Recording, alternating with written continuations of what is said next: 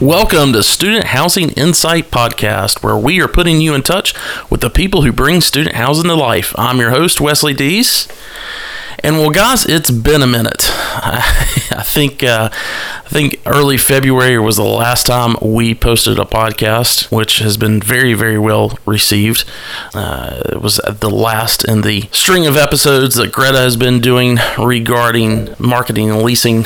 And it was fantastic. If you haven't checked it out, make sure that you dial back and check that episode out as well. But today we're doing something, we did this last year and we'll do it again, but we're talking about conferences, and we've got the Interface Student Housing Conference coming up, and just in a month. I'm sitting here recording this on March 7th and it begins on April 8th. So by the time this comes out tomorrow, we'll be exactly a month away. If you're not familiar with the Interface Student Housing Conference, it's put on by France Media and their two other companies, Student Housing Business Magazine, which I'm sure most everybody in this audience is aware of that, and Interface is actually their networking, conferencing company under that France Media umbrella. So anyway, their annual student housing conference is being put on in Austin, Texas. It has for several years now. I don't think that's going to change anytime soon. But last year they had a record attendance of well over 1,200 people. It's moving to be the same thing again. And I wanted to make sure that, because most people that are listening to this podcast will end up attending, but I wanted to make sure that we got some time to sit down with Rich Kelly and talk about what's going on with the conference this year. There's been a couple of schedule changes from the way they've typically done that in the past. I wanted to make sure everybody was aware of that and how to take advantage of that as well. And then also just, kind of a quick year in review of 2018, both for student housing business and the industry at large. We talk a little bit about P3s and, of course, the big Greystar EDR merger acquisition, however you want to tee that up. But anyway, it was a great conversation. I wanted to pass this along to you guys, and we'll just go ahead and get into the interview right now.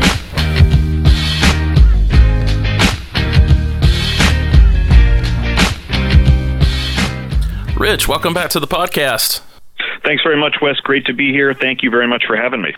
Well, you and I got to see each other a couple of weeks ago at a conference down in Florida, and it's always good to see you, but it was also just reminded me how quick around the corner Interface in Austin is, and I can't believe it's been a whole nother year. It's just been amazing.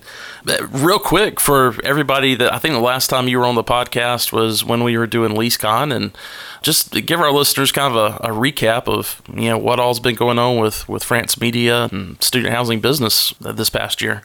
Sure. Well, it's been a busy year. We always enjoy chronicling the news and trends and happenings in the student housing space, and 2018 was a pretty interesting and busy year from that standpoint. So, the magazine, I think, continues to be very well regarded and very well read, and hopefully appreciated by everybody in the space. The website and our e-newsletter continue to get a lot of hits, and people look at that as kind of their daily and weekly news source and information source. Interface Student Housing last year in April was great. Actually, biggest attendance we ever had. Not that the biggest attendance is always the most important thing, but it is a sign, I think, of a healthy industry and an industry that wants to get out there and talk to each other. And then we introduced a new event, as you alluded to, called LeaseCon in September. Yeah. And that was something that allowed us to really drill down very kind of much more deeply on kind of the whole leasing and marketing environment when it comes to student housing. Something we've covered in the magazine since day one when we started it, and something we also cover at Interface Student Housing. But this allowed us to really get much deeper into the topic, and really there are a lot of really interesting angles and trends to it when you talk about influencers and all the different kinds of things that companies do to get ultimately leases done and heads in bed. So it was a fun event. It introduced us to a lot of new people, so that was very valuable in the terms of getting to know some new companies and new readers and new subscribers and new editorial sources and things like that. And we look forward to doing the second annual LeaseCon this year. It'll be September 18th once again in Dallas. Great. I'm looking forward to that. So, Rich, you've certainly got your hands on the pulse of many of the transactions and the operating trends that are happening in the student housing industry. Anything from 2018 that stands out in your mind as kind of being the most intriguing or surprising, and what kind of impact do you think it'll have on the future? Well, that's a good question. I think when I look back at 2018, and this isn't necessarily intriguing or surprising, but the thing that I walk away from it, looking back at the year, is that the industry performed really well. And, there's always questions about, have we had too much development, or has pricing gotten too frothy and that's going to impact in a negative way, or, are troubled markets going to overtake the industry or things like that. And really, I think the story was that the industry performed really well in 2018. There's always, some individual markets or individual properties that might have issues, but largely, I think, it was a really solid year, and that the big news of 2018 that there really was no big news when it comes to market fundamentals in the industry as a whole. Everything performed well, and that's a great sign for both the present and the future. Now, having said that, there was also some huge news in 2018 when you look at Greystar's acquisition of EDR. EDR has been a company that's been a mainstay in this industry for a long time, very well respected, a lot of people that we all know and respect and like, and they are now part of Greystar. I think it's significant that a company of Greystar's size and scope is really making a huge investment in the student space, so that's great to see. That's a real vote of confidence. Lost, I think, a little bit in the whole Greystar EDR transaction was the introduction of Blackstone to the space in a huge way. That's never an insignificant thing when Blackstone becomes a big part of your industry. Absolutely. And it's usually always a very good thing too. So I think that was kind of the overwhelming news, was that an industry stalwart is now been being melded into an industry stalwart from the conventional space in Greystar, and you have also Blackstone in the space. The other thing I took from 2018, Wes, is looking on campus that P3s are not only here to stay, but everything is funneling in that direction when it comes to what colleges and universities are thinking when it comes to building or rebuilding their on-campus housing. For a long time, there'd been a debate about, have we reached a balance or a tipping point where P3s are now commonly accepted and will be more commonly used by colleges and universities. And I think 2018 marks the year that happened. There were a number of huge RFPs, big systems, schools looking at P3s, and not only looking at, but now actually implementing and moving forward. And that's really significant. And I think that, the rock is now rolling downhill when it comes to P3s, and you're only going to see more and more. And that's a great thing for the companies in this industry who are on that side of things. And I think we'll only see more and more activity. Yeah, I could speak to that, just briefly, because, when I started on the consulting side in 2017, which is the other business that that pays the bills around here, but it was I would say it was probably from basically April of 2017 when things got started, all the way through the end of 2017. All the projects I was working on were completely private, off-campus, PBSH. And this past year, well, I would really say since April of last year, every single project that we've worked on has either been a P3 or it's been something that, had some type of tight affiliation. That's not necessarily true that 100% of them, but 100% of the new assignments that we've received since April, that's been the case. So, yeah, I think you're exactly right on that. So, as you mentioned, last year was the largest attendance for Interface in Austin. It certainly looks to be that way again. I got an email from you, I guess yesterday, saying that there were over 800 registrations already in place for people attending. You've got 2 hotels that you had blocks at that are currently sold out, and then on top of that, the sponsorship. I've been listening to a lot of the sponsors for the podcast and things that we're doing at Student Housing Insight, and so many of them were bummed that when they reached out to get space at the exhibit hall for Interface that was already sold out. So again, it's just a testament to how great the conference is. But again, from what I'm hearing, it's building up to be the same thing as it was last year in regards to attendance. But what are you hearing from the sponsors and the attendees about why they love this event so much? Well, I think there's a few things that contribute to it. We are blessed to be able to, through this event, really bring the industry together. And part of that is because companies don't just send one or two people; they really bring multiple folks from their organizations. So that when everybody does that, it really creates a big atmosphere and a big crowd, and it allows people to get a lot of work done and get a lot accomplished while they're there. I think part of it also is that our April time frame is a good time frame. People haven't seen each other maybe in a little while. It's also a time of year where properties have a 2018, 2019 operating history, and their 2019 lease up is pretty far along. You can have a pretty good idea of where things stand. So, I mean, I've been told by many folks on the investment and development side of things that the April timeframe really works well from a transactional standpoint. It's time to start talking about deals. And anytime you can bring people together and also have it be a good time for them to talk about deals, I think that's, a winning formula. Also, Austin's a fun place to come. For those of us that live up north, it's nice to get somewhere warm in April after a long winter. And, Austin has a lot of, fun places to go. So I think, you can kind of roll all that up together and it creates a good atmosphere and a successful event. Yeah. Now, I know the dates kind of changed a little bit this year. I think this is probably the first year that everything starts on a Monday. Was there anything strategic with that you guys were trying to accomplish, or was that just feedback from attendees? Neither. It was purely access to the hotel. Gotcha. As I said, Austin is a great place to go. The downside of that is that a lot of people want to go there, and it's really, really difficult to find dates and space for an event of our size. There are really only two venues that can take it in Austin, the JW and the Big Hilton. I guess now there's also a Fairmont that was built. But, for better or for worse, there's a lot of organizations that want to have their conferences and association meetings and trade shows, et cetera, in Austin. And the hotel, this was really the only option we had. So is starting on a Monday ideal? I think if we had our druthers, we'd probably rather start on a Tuesday or a Wednesday.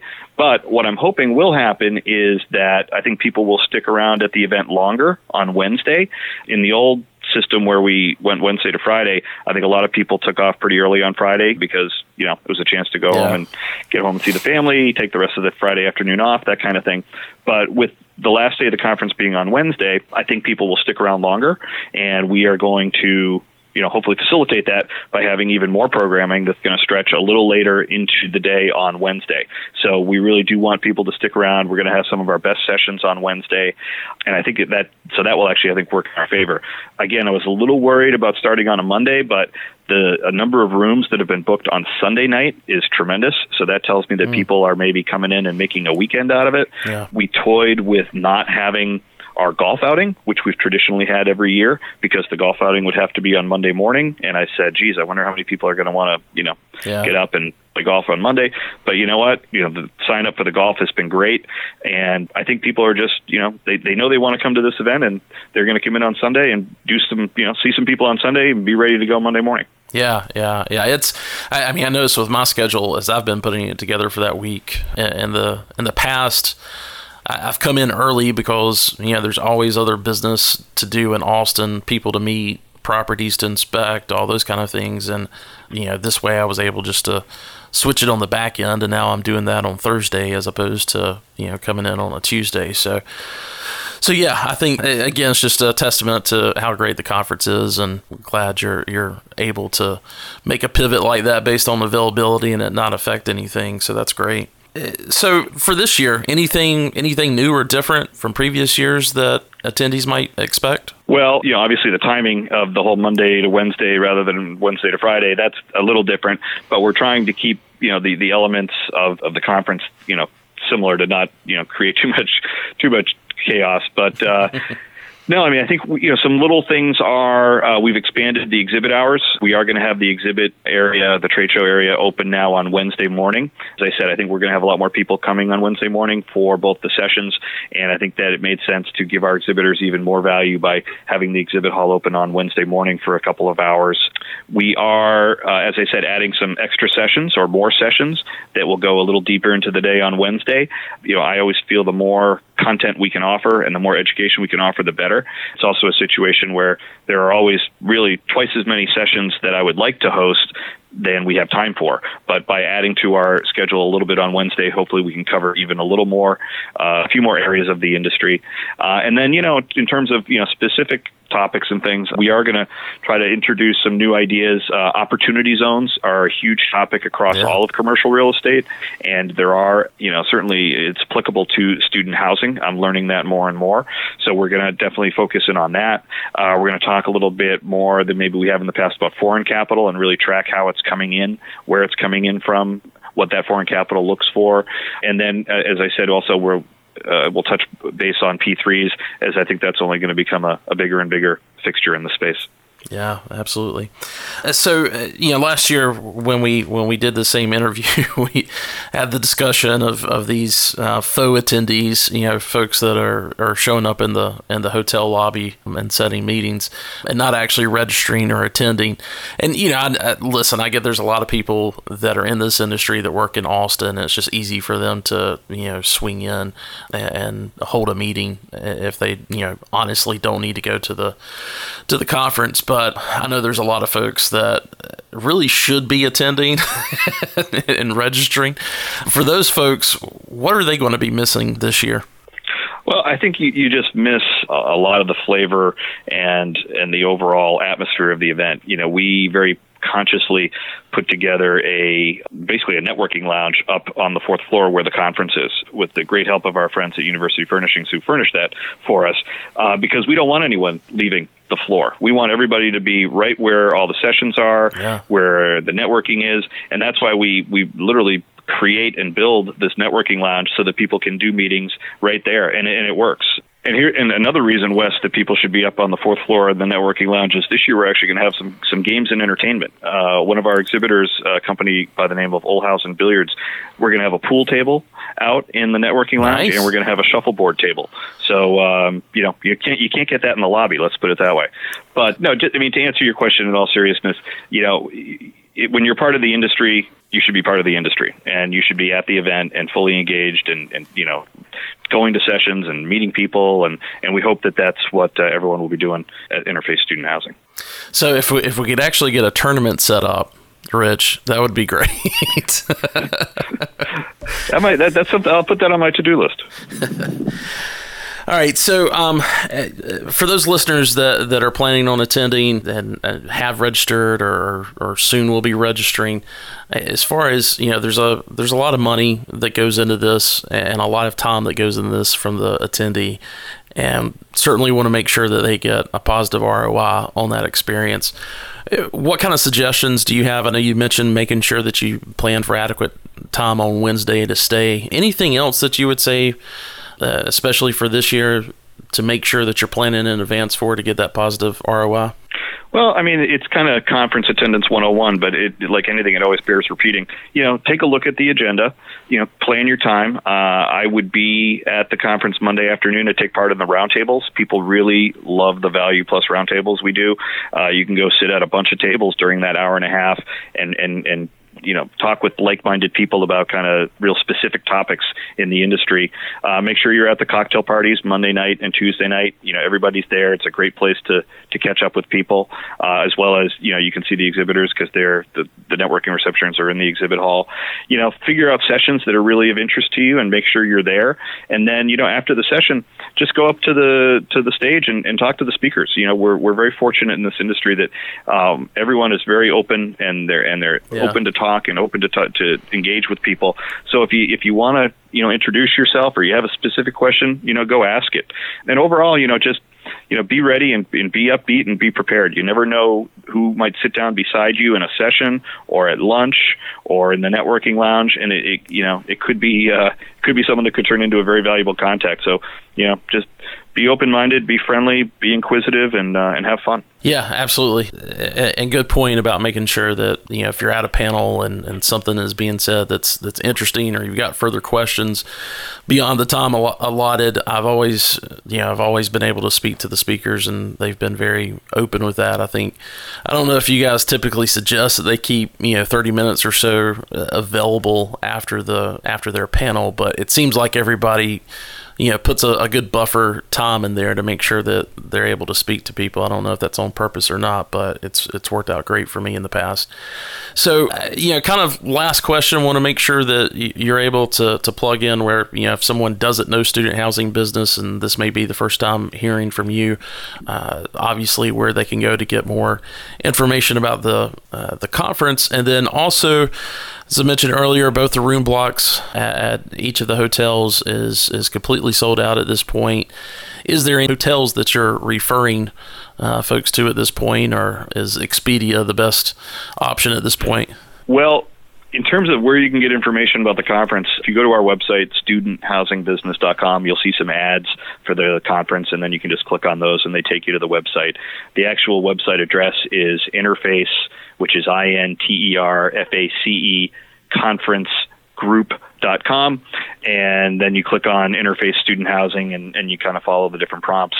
One of those prompts is hotel/venue, and as you said, both blocks have been sold out. Again, part of that is the popularity of our event, and part of it is the fact that the hotels only have so many rooms to give us because they've got so many other events and groups and people coming through Austin. So we do have, I think, 6 hotels on the website listed as other places to go. There's a Hyatt Place that's literally right next door to the JW where a lot of people have stayed. There's a Residence Inn, a Hilton Garden Inn, Hampton, Courtyard by Marriott, Omni Austin, so kind of a different range. I know there's a W that's very close by. So we haven't been getting a lot of inquiries about hotels, so I think there must still be enough rooms available out there. We wish we had more at the JW and the Westin, but it kind of is what it is at this point. I will say that, sometimes people book more hotel rooms than they wind up needing, and some rooms do come back into the block or into general availability. Gotcha. So it never hurts to try the JW because rooms will become available, but it's kind of hit or miss as to what's available at what time. Do you know if they're keeping a waiting list for that, or is it just kind of hey, if you call at the right time and it's available, you'll get it? I think it's kind of call at the right time. Gotcha. We keep an eye on it too, and if we do see a number of rooms that come open, we will indicate such in our email saying, hey, some rooms have become available. But it's more just that something might open up at any given time. Yeah. Well, made my reservations last night. I'm at the Courtyard, so if something opens up, hopefully I can get it. I love being in the hotel where the event's at because it makes things so much easier. But being 20 minutes away isn't that big of a deal either. So. Well, hey, Rich, again, I appreciate your time and coming on and doing a quick promo for the conference. I do think it's the best thing going on in the industry right now as far as networking, and looking forward to seeing you and your team and everybody else at the event. Thanks, Wes. We look forward to seeing you. Great job with this podcast. It's been fun to see it continue to grow and flourish. And can't wait to see everybody in Austin in early April. All right, let's keep it weird. You got it. All right.